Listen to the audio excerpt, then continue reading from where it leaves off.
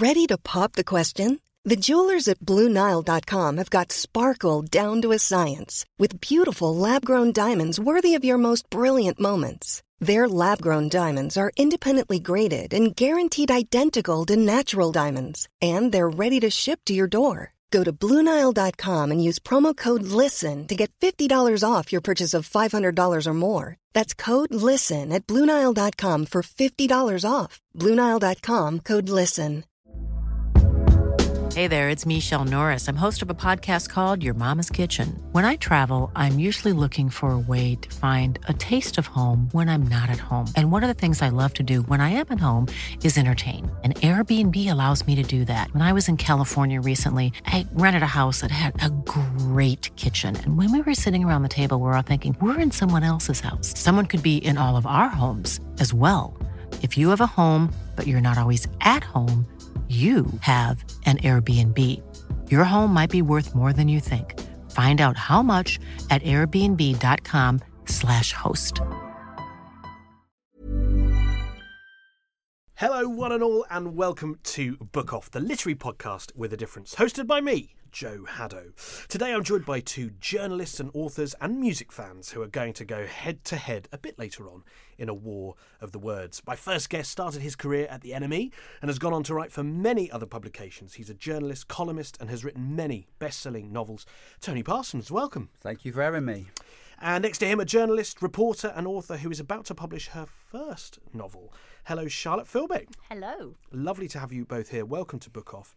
Tony, I think the last time we met, I could be wrong, we were in a shepherd's caravan in Hay-on-Wye. Sounds about right. Yeah. And we were sort of left to our own moonlight was devices. shining on your Chardonnay, as I recall. It was Yeah. indeed. How are you? I haven't seen you in a long time. No, I'm good. I'm hanging in there. Yeah, I'm surviving. I'm happy. Yeah. Good. Yeah. And lovely to see you, Charlotte. We've run into each other far too many times over the last couple of weeks now, haven't we? It's ridiculous. And not in a shepherd's hut, unfortunately. But not in a shepherd's hut. But that might come another time. Exactly. Hay is but a month away, so you never know.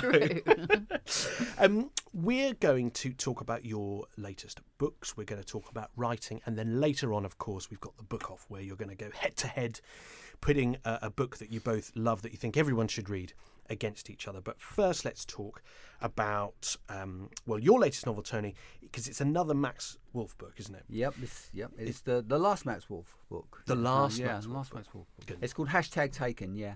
Liam Neeson didn't have a hashtag, so there you go. I've got one up on Liam Neeson. That's what separates me from him. Yeah. So it's the sixth book in the series, and it's I don't know. It just kind of. I wanted to write a series. I wrote 3, and I was pleased with the way they turned out. And 6 feels like a nice number. And when readers get a chance to read the book, I think they'll agree with me that it comes to kind of a natural conclusion. And I know some people are disappointed that I'm not going to write anymore, but you never know. You never know. I mean, I'm aware that. Sir Arthur Conan Doyle didn't want to write Sherlock Holmes after a while, and then when he was pressured to make a comeback, he wrote The Hounds of the Baskervilles, which of course is the most famous of all the Sherlock Holmes books. But I am planning to step away. It just ends at a nice moment with the characters, yeah. And isn't there something to be said for, those great TV series as well, where you think episodes of 6, one series, 6 episodes, and we still look at them now as being these wonderful things, and we don't, and they never went and did any more, and you go, that makes them a bit more special as well. Well, the great ones, I think the really great series, if you look at the golden age of TV, and I remember it very clearly because my novel Man and Boy came out the same week that The Sopranos started. Wow. And so I remember going to do my first book event in Manchester and going upstairs and watching it at the Malmaison in Manchester, just being blown away by it. And all series like that, Sopranos, Breaking Bad, the really great stuff. Game of Thrones is going to be the same. They leave on their own terms. Yeah. They leave on their own terms. It's the stuff, when they're desperate for another series, when they're desperate for another commission, another contract. That's the sign of the second rate, I think. So if you can, walk away on your own terms, it's before they get tired of you. It's great. And it just felt right. This was the natural. Yeah, and I'm ready to write something else. I'm ready to try something else, and I'm into somebody else. But it's a good ending to the series, I think. We'll talk a bit more about it in just a moment. Charlotte, I just want to turn to you because you're publishing your first novel, Yeah. The Most Difficult Thing. This is coming out in July, and this is a combination of espionage and suspense, domestic suspense, I'd say. Exactly. Can you tell us a little bit about where this came from? Yes. So, well, this is my first book that's going to be published. I think quite a lot of writers, this is, people imagine that, I just sort of like came up with this and it's, but actually I look back and 8 years ago when I was first on maternity leave and I was going slightly mad, with boredom and maybe just going mad anyway, I decided that I wanted to write a sort of journalist procedural. So I started working on this manuscript that I basically only had 8 months to do because then I was going to go back to work. So 8 months came up and I sort of went the end and then sent it off to 10 agents and I didn't get one. So sort of 8 years down, 6 years down the line, I wrote The Most Difficult Thing, which now I look at it actually was a culmination of lots of things that I was exploring in the previous book. But now I sort of have more of an idea of what I want to do with it. And basically, I've spent a lot of time between then and now thinking about my grandfather, Kim Philby, who was a famous spy, who famously, people talk about him betraying his country. But for me, the thing that I couldn't quite reconcile myself to was the fact that he'd also duped his family. He had 5 children. And as I've had children of my own and sort of I've struggled to understand not just how someone can make that decision, but actually enact that in your daily life. Like that takes serious commitment, and the psychology around that is just fascinating. So I decided to sort of tie in my obsession with crime fiction with this sort of longing to sort of understand how he did that. And together, the two things have come together in this contemporary spy novel, which is sort of starts at the point of a woman walking out on her family, and you sort of come to understand how she got there, and trying to understand what she's going to do next. Mm-hmm. And interesting, you said this obsession with crime fiction, and actually, Tony, I wondered where what first drew you to wanting to write these slightly gritty crime novels. When I was a young music journalist, and in my day, it was a bit like national service. You kind of did your time, and then your time was over. And when you were 25, you were old, and you were out, and you were kind of yelling enough by then anyway. Because we were caning it quite hard. It was late 70s. We would stay up for 3 nights in a row as a matter of routine. I mean, it was just quite a wild time. And by the time you were 25, you were enough. You'd had enough, and you were done. And I had, I was a washed-up music journalist when I was 25, and I was looking around for work. And it was a kind of a golden age for magazines in the 80s. And I had a lot of friends, a lot of female friends who were working for Elle and working for like the Guardian's Woman's Page, and they were kind of taking pity on me and putting work my way. And one of the jobs that my friend Louise Chun gave me to do for when she was the features editor at Elle was to be embedded with the Vice Squad in West End Central, in Savile Row, which is the big. People think of the Beatles on the roof of Savile Row, and they think of the bespoke tailoring, and that's true. But the third thing in Savile Row is this massive, great police station, West End Central. That is such a good job. And I was embedded with the Vice Squad, and Louise said, and tell us what you think about pornography, what you think about pornography, what you feel about pornography. And when you saw some of the images of some of it was pretty anodyne and routine, but some of it was men with scrotums nailed to the floor, and it just had that. I thought pornography had that ability to defy your imagination. I would never have dreamed. I couldn't have. You think you've been around the block, and then you realise, well, you haven't been around that particular block. And it was enormous fun. And what was great about it was that with the young cops, they were exactly the same age as the musicians I was hanging out with. So they were these 24, 25-year-old cops, and it was quite the press and the police had quite a good relationship at that time. I think it's broken down in recent years, but the cops and the journalists had quite a good relationship. And so I was allowed to shout up against the wall and kick down doors, and it was enormous fun, and it was a good piece. And I didn't sometimes you're doing research and you don't know you're doing research. Yeah. I'm sure that when you heard stories about your grandfather you didn't realise that you were doing research, and it's only when you sit down and write a book 10, 20, 30 years later that you realise actually that was fantastic research. And I was out at a screening 2010, and it was a screening organised by Sam Mendes, who I don't really know, but had written to me about my novel Man and Boy, and sent me a very nice email about that, and we talked about maybe doing a film, and about on Man and Boy, and that fell through, but we kind of stayed in touch, and he had this screening, Sam, and we were this film that he felt people were ignoring. It was the kids are all right, the Annette Bening film. He wasn't connected to it at all. He just thought it was a really good film. People weren't going to see it, and he was right. His call was right. So we were standing around having a drink beforehand, and what you up to, what you doing, just a bit of small talk. And he said, the next thing I'm going to do is the new James Bond movie.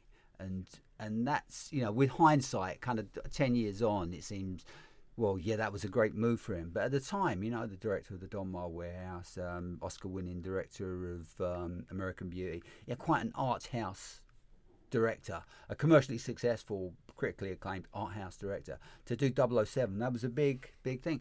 And then he started talking about what the Ian Fleming books had meant to him when he was a kid growing up, and it just absolutely mirrored my soul and just absolutely echoed my own experience.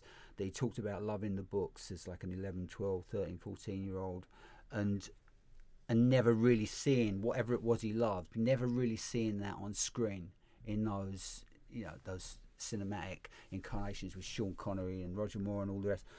And saying what he wanted to do was capture whatever it was he loved, that little bit of kind of gritty core that was never really in the films.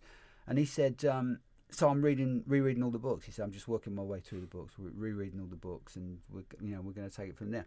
And I thought, wow, what a fantastic thing to do, to reread all the James Bond books. I'm going to do that. And I went home and started Casino Royale that night, the very first. And by the end of the first paragraph, I thought, I'm going to write a series. I'm going to write my own series. And so then you look at the practicalities. I mean, I think it's quite liberating having a debut novel, because no one's got any preconceived ideas about you. You can, you can be whatever you want to be. But when you're an old geezer like me and you're a bit long in the tooth, and people kind of think, and always, people saying, well, you can't do that because he's a music journalist. And then they say, well, you can't do that because he wrote Man and Boy. And so there's always going to be someone looking back at what you did 5 years ago and saying, you can't do this new thing. So I discussed it, I discussed it with my agent, I discussed it with my wife, and my agent said, it's a good idea. He said, but you're going to have to start again.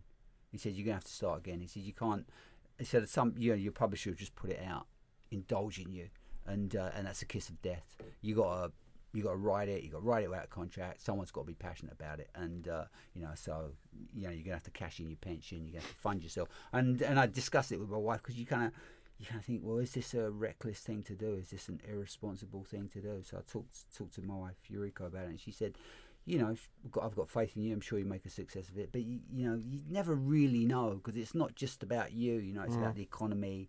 It's about the industry. It's about there's all these other factors. I know a guy who had a book about Michael Jackson out last month, and you think, oh God.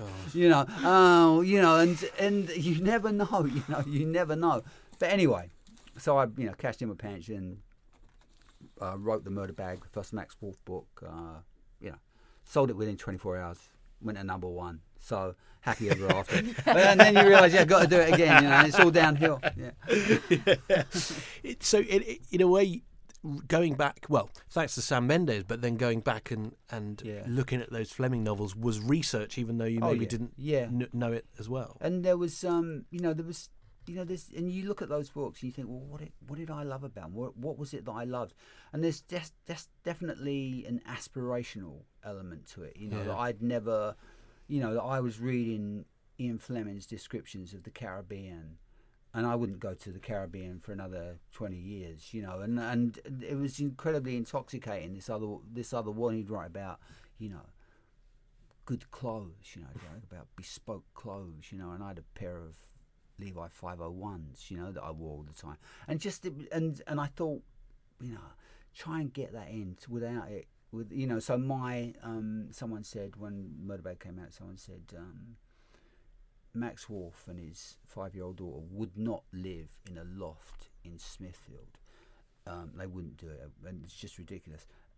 But I love Smithfield. I love the meat market in London. I love that area around Farringdon, and I wanted him to live there. I wanted him to live there. And also, I live in Hampstead, and I know quite a few people who were in care, and who will be millionaires because of who adopted them. You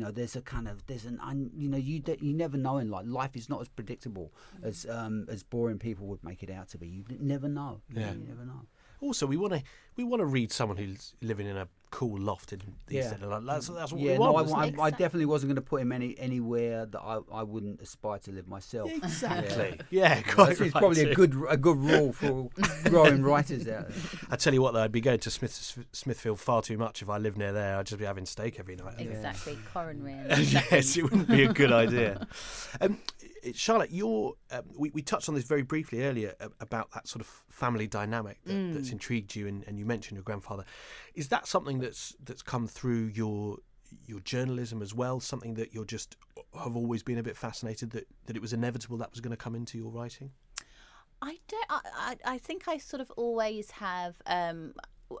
So to go back, in 2010 I went to Moscow and I did a sort of big exploration piece for the Independent where I was working at the time, and I had a couple of people asking me if I wanted to write books about my grandfather, and I always sort of very actively pushed against it because it felt it didn't feel like it was my story necessarily. There were so many other people who I could potentially be, whose privacy I would be intruding on, and in my family and for various other reasons. And also I felt like I didn't want to just be using his story to make my own name as a writer. So I was always intent that I wanted to do my own thing. But I think inevitably it's kind of seeped through, and I'm fascinated with espionage, and I'm fascinated, I did my A-level dissertation on In Cold Blood and Helter Skelter, the prosecution's account of the Manson trial. It's just, and I was a reporter, did a lot of undercover work, and that has just, however I've tried to sort of push against it, it keeps coming back to kind of lure me in. But I think this book is very much my own, so I've sort of taken that, his story as a jumping off point. And one thing I've realised, that I'm absolutely obsessed with the place that I grew up. So I grew up in sort of Kentish Town, around the Heath. My dad, and that's the one place I've sort of been traipsing up and over in my whole life. And everything that I write seems to come back, to pull me back to there, to the point where I'm now thinking I really need to move somewhere else. I really need to sort of broaden my. But I think it's really interesting how we use novels to, it's very obvious, but to sort of to make sense of our own personal history in so many ways, and in the terms of, I go back to the pubs that I used to work at, the Crown and Goose in Camden, which was pulled down and is now made into luxury flats with a really sort of strange shiny guitar shop underneath. And I think about the way that the city's changed and the effect it's had on the people that I know, and I think it's the sense of sort of my story in so many different ways that filters through into the book, but obviously becomes something else. And is it annoying for people like me to always ask about your grandfather, when you're doing interviews or when you're doing the book deal even, or the press release, he's always referenced, he's always there. I mean, it's annoying in a sense, but I can't pretend that it hasn't helped me in a way, like I couldn't sit here. It's so annoying that people are interested in talking about my grandfather, which is probably the reason that somebody read my manuscript and then gave me the book deal. I have to say it on my own merits. I genuinely believe that, it's not enough alone, but I do think that it's a blessing and a curse, and it has been a curse at points in my life. But I think for so long I didn't understand my own, how I felt about it, and it's been it's a very complicated and complex relationship, and it's ever evolving how I feel about a lot of the things that he did. And there's a lot of things that I'm deeply uncomfortable with, but there's a lot of things that I'm sort of proud of, and I just needed to understand where I stood in relation to him, and his story, and I feel confident in that now. So no, I'm not. It's not annoying, But I hope that in time people will be more interested in talking about the books in their own right rather than Kim. But he's just, it's referenced. And he's fascinating. His story still fascinates me. So what can I say? Question for both of you. I'll come to you, Tony, first, because I was reading something yesterday which was from written by an author who says they are always trying to write alongside what is happening in our world and our headlines, and I know that there are many writers who just plunge into fiction and they disregard everything that's going on in the world and they just write a story. Would you say you fall on either of those sides? Well, I bought myself a couple of years to write The Murder Bag, and because I wanted to get it right and I wanted to think deeply about it, and one of the things that I decided was that it had to be completely contemporary. Because if you look at the great crime writers over the last 100 years, they were contemporary. Sherlock Holmes wasn't writing, Conan Doyle wasn't writing nostalgia pieces. And neither was any Agatha Christie, anybody you care to name.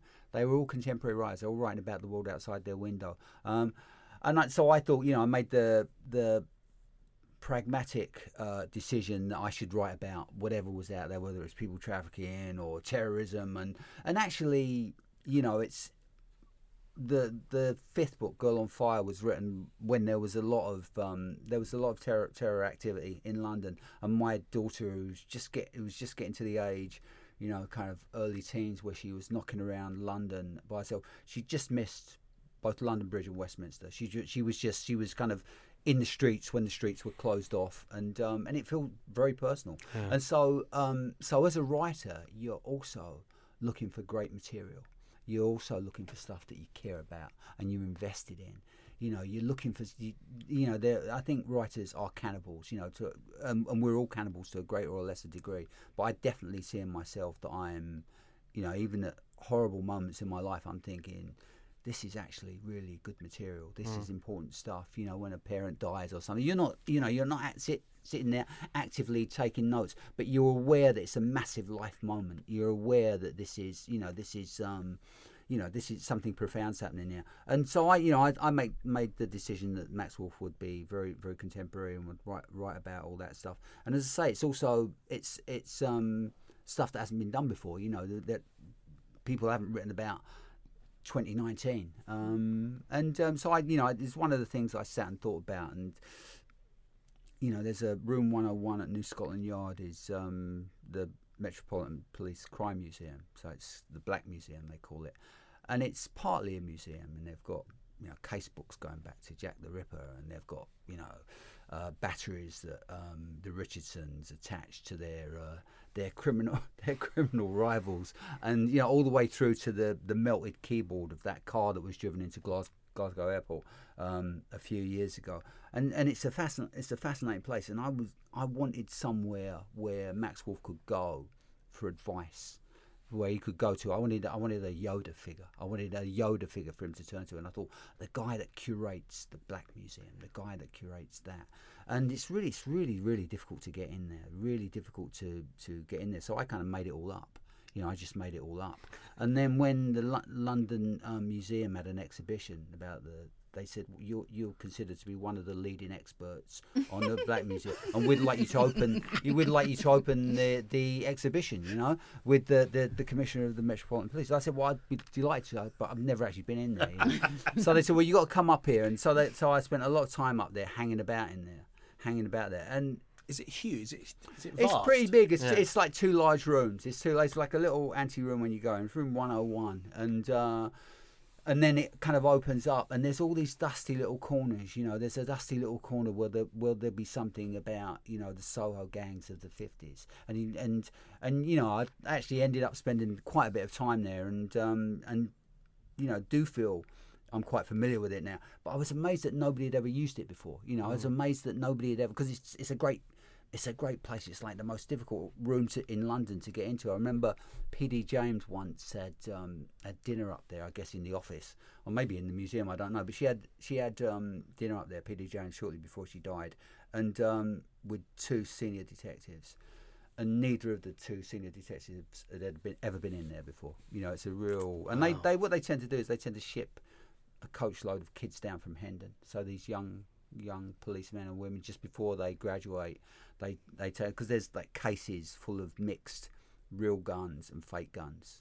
And it's I think it's to impress upon them how dangerous their job is. And there's some very, very moving stuff in there. There's a wall of people that have... died in the line of duty over the last 150 years. And, you know, it's heartbreaking, all these smiling faces, everybody's smiling, and you know, they're all kind of mustachioed men at first, and then women start appearing in the 50s, and, you know, it's and black faces and brown faces start appearing, and it's just it's one of the most moving sights in London. So it's, and of course, you know, it's interesting, as a writer, you think, what did I get wrong? What did I get wrong? What did I get wrong? And I think what I got wrong is it's very cold and very dark. They keep the temperature turned way down, and it's very dark. But I have to say, in all honesty, I think the stuff that I wrote when I was making it up was better than the stuff that I wrote when I'd actually been up there. And I can't quite work out why. I guess something about the power of the imagination. Yeah. That's funny, isn't it? Amazing.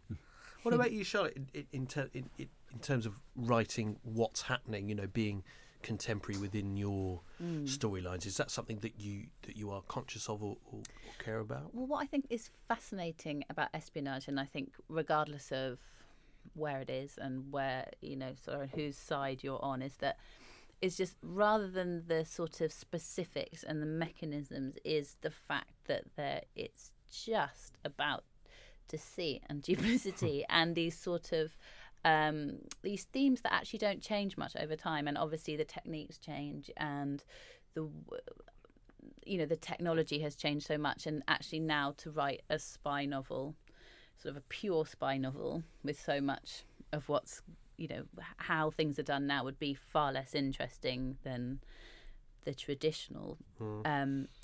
But in terms of sort of the mechanics, so I have to be quite vague because there's quite a big twist in my story that I would give away if I said too much. But I didn't want my books to be obviously set in any one period. I mean, they're contemporary, and they're definitely, you know, there's a reference to an iPhone, and there's, you know, there's sort of buttonhole cameras, and there are definitely things that suggest that it's sort of happening nowish. But I've also referenced pubs like the Crown and Goose, which I'm sort of minorly obsessed with. I realised through the process of writing this that appear that actually probably would have been closed. But I want there to be a sense of ambiguity as to when it's set. And I guess that's because I don't want it to feel dated, or because I'm sort of preserving something in my own mind as well. Like, I don't want to commit it in a way that sort of that makes it too real. I sort of want to it to be everything has to be a slave to the story. I think that's it. You know, everything has to serve the story. The stuff that's real, the stuff that's made up. I mean, when I was writing The Murder Bag, I thought, well, it's been a while since I've been in West End Central. Should I go and have a look round, as I'm like the leading expert on the Black Museum? I'm sure they'll let me. I'm sure they'll let me come and have a cup of tea. But I thought, you know, there's stuff that I wanted a basement at the West End Central to be full of knives. He's looking for a knife. The murder weapon is one of those old Royal Marine Commando naval daggers, and Max goes down to the basement, and I just like the idea of him coming out of the basement lift, and there being tables full of, you know, samurai swords and Stanley knives and all this stuff. And there's probably not a basement at West End. I imagine it's a canteen. You know, it's probably like Penguin Random House. You know, there's probably a canteen. You probably get an apricot croissant in there rather than the samurai sword. not a knife. Yeah. But you don't. But yeah, I think you can have too much. You know, I've been on the top floor of New Scotland Yard, and it's one of the great views of London. But kind of once you've been up there, you can't make it up. You know, kind of once you've been up there, you think, oh, I should tell people what the view's like from up there. And, you know, it's not necessary. I think, you know, always you got to fight the instinct that this is, you know, there's like a... Could be a slave to the truth. Yeah, there's like, you know, art is the lie that reveals the truth, as Picasso said, you know. I interviewed Lee Child about the sort of process of writing crime, and he was saying, you know, the way that crimes are actually solved is so boring and so laborious, and we're so used to these police procedures where everything happens bang, bang, bang, bang, that if you were to tell it as it is, the reader would be asleep before page 5. So he said you need to sort of use enough truth and use enough detail that people will believe you when you actually just make things up, so that they sound more believable than the truth would. And I think that's quite a good And the truth can be interesting. The truth can be surprising. You know, one of the early Max Wolf books, I did some research on what happens if you get shot when you're wearing a bulletproof vest. And you know, most painful thing that ever happened to me in my life, as I've never given birth, was breaking my ribs. And you know, you're almost certainly going to get your ribs broken, and you know, you don't get a sense of that in most movies and films and TV. When people wear a bulletproof vest, it's kind of, oh, I'm not dead after all. But you know, every guy that I saw was writhing around in absolute agony because they had a couple of ribs broken. Yeah. When you put it like that, you suddenly realise, actually, it's still a pretty bad thing to be shot at when you've got a vest on. Exactly. Paintballing's bad enough. Yeah, exactly. Yeah. I don't want to go there. Don't want to do any of that. Right, it's time for. How would you like to look 5 years younger? In a clinical study, people that had volume added with Juvederm Voluma XC in the cheeks perceived themselves as looking 5 years younger at 6 months after treatment. Look younger, feel like you. Add volume for lift and contour in the cheeks with Juvederm Voluma XC. Reverse signs of aging by adding volume to smooth laugh lines with Juvederm Volure XC. For important safety information and to find a licensed specialist, visit Juvederm.com. That's JUVEDERM.com. Not for people with severe allergic reactions, allergies to lidocaine, or the proteins used in Juvederm. Common side effects include injection site redness, swelling, pain, tenderness, firmness, lumps, bumps, bruising, discoloration, or itching. There's a risk of unintentional injection into a blood vessel, which can cause vision abnormalities, blindness, stroke, temporary scabs, or scarring. Talk to a licensed specialist to find out if it's right for you. You should celebrate yourself every day, but some days you should celebrate with jewelry. Whether you want to commemorate an unforgettable moment or just bring some added sparkle to your collection, Blue Nile can offer you expert guidance and a wide assortment of jewelry of the highest quality at the best price. Go to BlueNile.com today and experience the ease and convenience of shopping Blue Nile, the original online jeweler since 1999. That's BlueNile.com. BlueNile.com. I'm Sandra, and I'm just the professional your small business was looking for. But you didn't hire me because you didn't use LinkedIn Jobs. LinkedIn has professionals you can't find anywhere else, including those who aren't actively looking for a new job, but might be open to the perfect role, like me. In a given month, over 70% of LinkedIn users don't visit other leading job sites. So if you're not looking on LinkedIn, you'll miss out on great candidates like Sandra. Start hiring professionals like a professional. Post your free job on linkedin.com/people today. The book off then.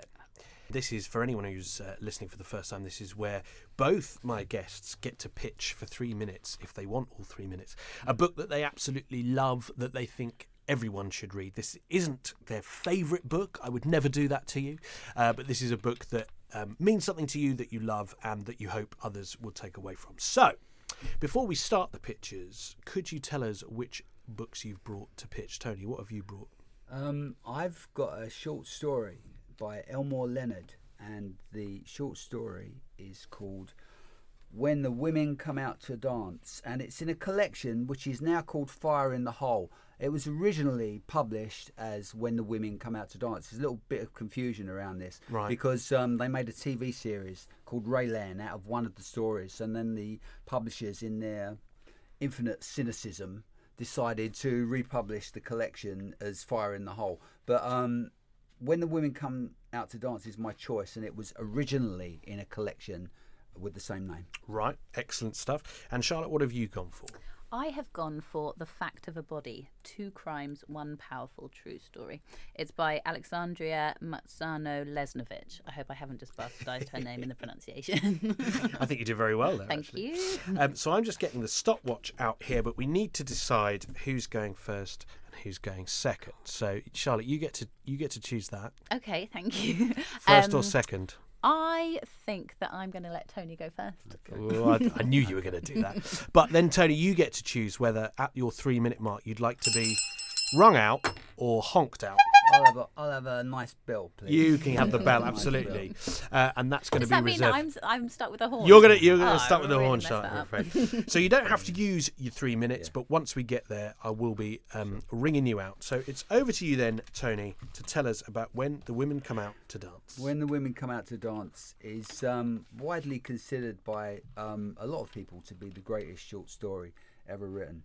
I'm a huge fan of short stories, and when I'm writing a novel, I tend to live on a diet of short stories, because instead of reading a novel, which can take you quite a while, you can live in all these different universes. So it's for a growing writer or a professional writer, short stories are fantastic, and for me this is the ultimate. I once taught a creative writing class at Curtis Brown, who are my agents, and I thought, and it took a lot of preparation. It's harder work teaching than as a 16-year-old high school dropout. I didn't realise how hard teaching was. And I ended the course by reading this story, because to me, this is where the bar is. This is how great storytelling can be. This is how compelling writing can be. This is when it all comes together. There's not a wasted word in this story. It grips you from the start to the absolute final line. The characterisation is brilliant. The dialogue is surprising and funny and wise. The plot is absolutely mesmerising. It's about two women. It's about the relationship between two women. One of them is a Colombian maid called Lourdes, spelt like Lourdes but pronounced in the Hispanic pronunciation Lourdes. And the other is a rich woman called Ginger Mahmood, who's a former stripper who's married to a plastic surgeon. And the maid, Lourdes, is happily widowed, and Ginger is unhappily married. And the first Mrs. Mahmood, back in Pakistan, died in a horrible accident. She was burned after her husband opened his successful practice in the United States. And Ginger is afraid that she's been sidelined for a mistress, and the same fate might possibly happen to her. So she hires as her maid Lourdes, and they have this wonderful kind of courtship when they're kind of skirting around what actually happened to Lourdes' husband, who picked her up as a mail-order bride from Colombia, shipped her back to the United States, was okay to her as long as he wasn't drinking. But when he was drinking, he was horribly violent, horribly abusive, and he ended up being buried among a ton of concrete by some Colombian gentlemen who were never named. And Ginger seeks the same fate for her own husband. And it's about how the two women skirt around each other, how they come up with this plan, how they negotiate the plan, what happens in the aftermath, and You can't stop now. You've got 5 seconds if you want to just finish it off. Last line. And it's really, and you don't know until the last line. You don't know how the story is resolved, and it's just absolutely brilliant. And I read it when it first came out. I read it about 2 hours ago, and it never fails to blow me away at just how good it is. I mean, this is how good writing can be. Wow. Oh my God! You got to follow that now. Yeah, I know. I really regret saying I'd go after him now. I want to come and talk about that momentarily, Tony, but we'll put 3 minutes back on the clock for you, Charlotte. Okay. And you're going to tell us about The Fact of a Body. Over to you. I am. So, The Fact of a Body is sort of striking in that it subverts the true crime genre that we're also obsessed with at the moment, and that feels almost that it's been done to death. Excuse the pun. This story is completely extraordinary because it's unfathomable how it even came about. It could have been something so different, but it's a book by Alexandria, who was an American law student working on the retrial of a death row convicted murderer and child molester, Rookie Langley. And as she's going through the details of the case, she's sort of becomes aware of something in her own subconscious that she can't quite explain, and it basically transpires that she's remembering that she was molested by her own grandfather. And this book becomes a sort of true crime story in which she uses sort of the minutes of the transcripts of the police, sort of, the evidence statements, newspaper cuttings, all sorts of sort of primary source material from the time to reconstruct the events that took place with Ricky Langley and Jeremy Guillory, who's the child that he molested and killed in a small town in Louisiana in 1992.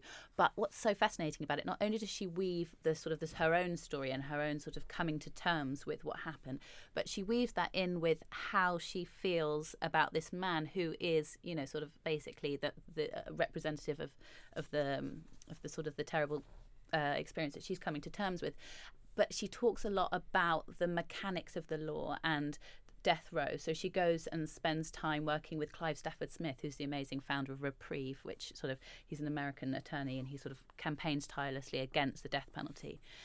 So there's all these things going on at the same time, and she just writes beautifully. And it's one of those annoying things when she's not a writer, she's a lawyer by trade, and then she just happens to have written this book, which is absolutely stunningly put together in every sense. There's so much going on. It's about truth, it's about trust, it's about morality, forgiveness, memory, and the sort of at what point she talks a lot. There's this in the prologue, she talks about sort of probable cause, and talking about who it is, all these chains, and she uses this example that they use in law school where it's like, if something happens, all these points along the chain, where is, who's responsible for the person being pushed onto the line in front of a train, and it's sort of coming to terms with how the law sort of works in terms of serving justice in both her own personal story and that of this true crime. Wow, what timing! That was just immaculate timing. That timing was absolutely immaculate. That was radio timing. That was 2 seconds in. Wow, brilliant! Both of those I loved. Let's just delve into them very briefly because Tony, I love a short story, man. I'm with you. I try and read one most nights before bed if I can.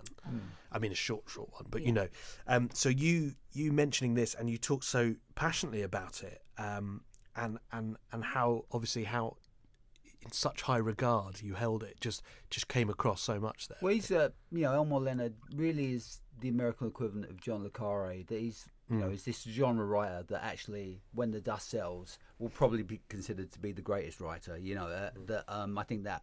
I'm not sure that John le Carré will be considered to be a lesser talent than who shall we say, Ian McEwan or Martin Amis. When history is written, and Elmore Leonard for me, he's he's as great as any of the. He's up there with Philip Roth. He's up there with John Updike. He's really one of the great American writers, and I think that.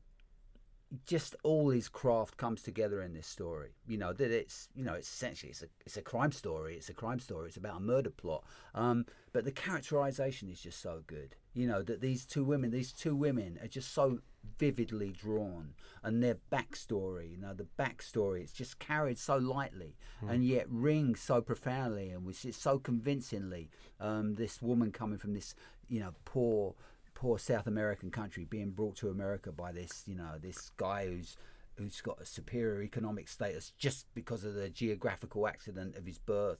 And Ginger is a fascinating character. She's like this brilliant stripper, but getting older. But she's older than the other girls, and then she ends up.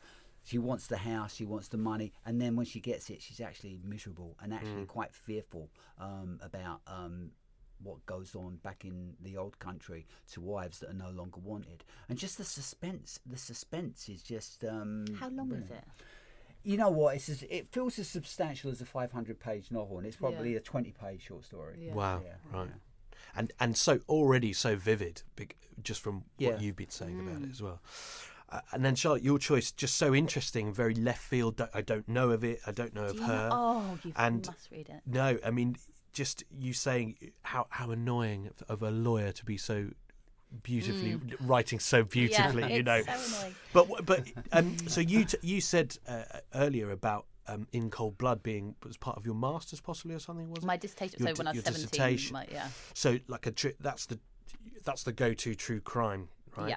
Yeah. But this sort of subverting that whole genre and doing something a bit different is really interesting, and Totally. probably hadn't been, or not necessarily done before this. No, and it's just this thing that she's just stumbled upon this amazing thread, and it's not really something that can be replicated. And I think that also there's so much memoir that's being sort of churned out at the moment. Lots of it's brilliant, and there's a lot to be said for memoir. But the fact that she's sort of woven together these two things with so many sort of bigger questions brought into it, and sort of just illuminating these really important questions in such an extraordinary way. She actually also wrote this brilliant piece, which I stumbled upon recently before the pool was actually taken offline, sort of the women's online magazine, which recently folded. But she wrote a piece for them about how she was giving a talk about at a writing conference with a male author, and he was saying, people keep coming up to me and asking me how to write a book, and they're asking him about the mechanics of writing. And she said, why is it that men are always asked about their writing and how, sort of asked how they do it? Women are asked to regale their own stories. And, there's something interesting in the fact that she innately did that when she was writing a true crime story. But I also think it's fascinating. So I sort of love the fact that she also verbalised this thing that I have also been aware of. Yeah. So those books again, the Fact of the Body by Alexandra Marzano-Lesnevich. Alexandria Marzano-Lesnevich. I wish you'd done it first. That was much better. And When the Women Come Out to Dance by Elmore Leonard. And I've got to take one home. And I loved both of those pictures. And I'm intrigued by both of them, I have to say. But for pure writing passion, I think I'll take Elmore Leonard home I today. think I'll take him too. I'm writing down The Fact of the Body, so I'm going to buy a copy of that. Tony's making notes. One copy. We're sort of swapping each other's now, which is exactly what this is about. Which is the way it should be, yeah. No, absolutely fascinating. Two great choices. And I feel like we could sit and talk a lot more about your writing and various other books, but we've got to let you go at some point. Tony Parsons' latest novel, #Taken, is published by Century, and it's available now. And The Most Difficult Thing by Charlotte Filby is published by Borough Press, available in July. Not long to wait, though, Charlotte. No, not long to wait. And Tony, you said this is the last one in this series. Is there something that you're burning to write next? Yeah, I've got an idea. I'm working on something now, and it's strange, because I've spent the last 6 years writing the Max Wolf series, and it's strange to enter a world that's half built, that's half built, it's made of Lego falling down, and because the Max Wolf world was so complete, and it had these little areas like the Smithfield Meat Market and the Black Museum and the boxing gym and West End Central, and they had these. It was never easy, because you always think you can't do it again, you won't be able to do it as well again. So it was never easy, but it was a world that existed, and stepping outside of that is tougher. But I'm working on a standalone domestic thriller now, called Your Neighbour's Wife. And it's tough, but it's always tough. I've been doing it for a while now, and it's always tough. When I wrote the first Max Wolf book, and it went to number one, and it was kind of everything that you hope for, only for 1 week, and you think, wow, I wish it'd stay there forever, and and so you're never really happy. But I was pleased with the way it turned out. But I said to my editor, I signed a 3-book deal, and I said, I don't think I can do it again. I can't write a better book than that. And my editor, Selena Walker, said, can you write one that's as good? And I said, yeah, I can do that. And she said, well, go and do that. And so sometimes you don't have to top yourself. You just have to try and get, And that's the sign of a good editor as well, right? Yeah, exactly. Yeah. Good old Selena. And Charlotte, you said you were already writing another one. So although your debute's coming in July, you're working on another. I am. A follow-on, or is it? It's not a follow-on, but it's in a very similar vein, and it might be connected. Oh. We shall have to wait and see. It's been an absolute pleasure being stuck in a room with you for an hour. Thank you both very much for giving the time. Thank you. Cheers.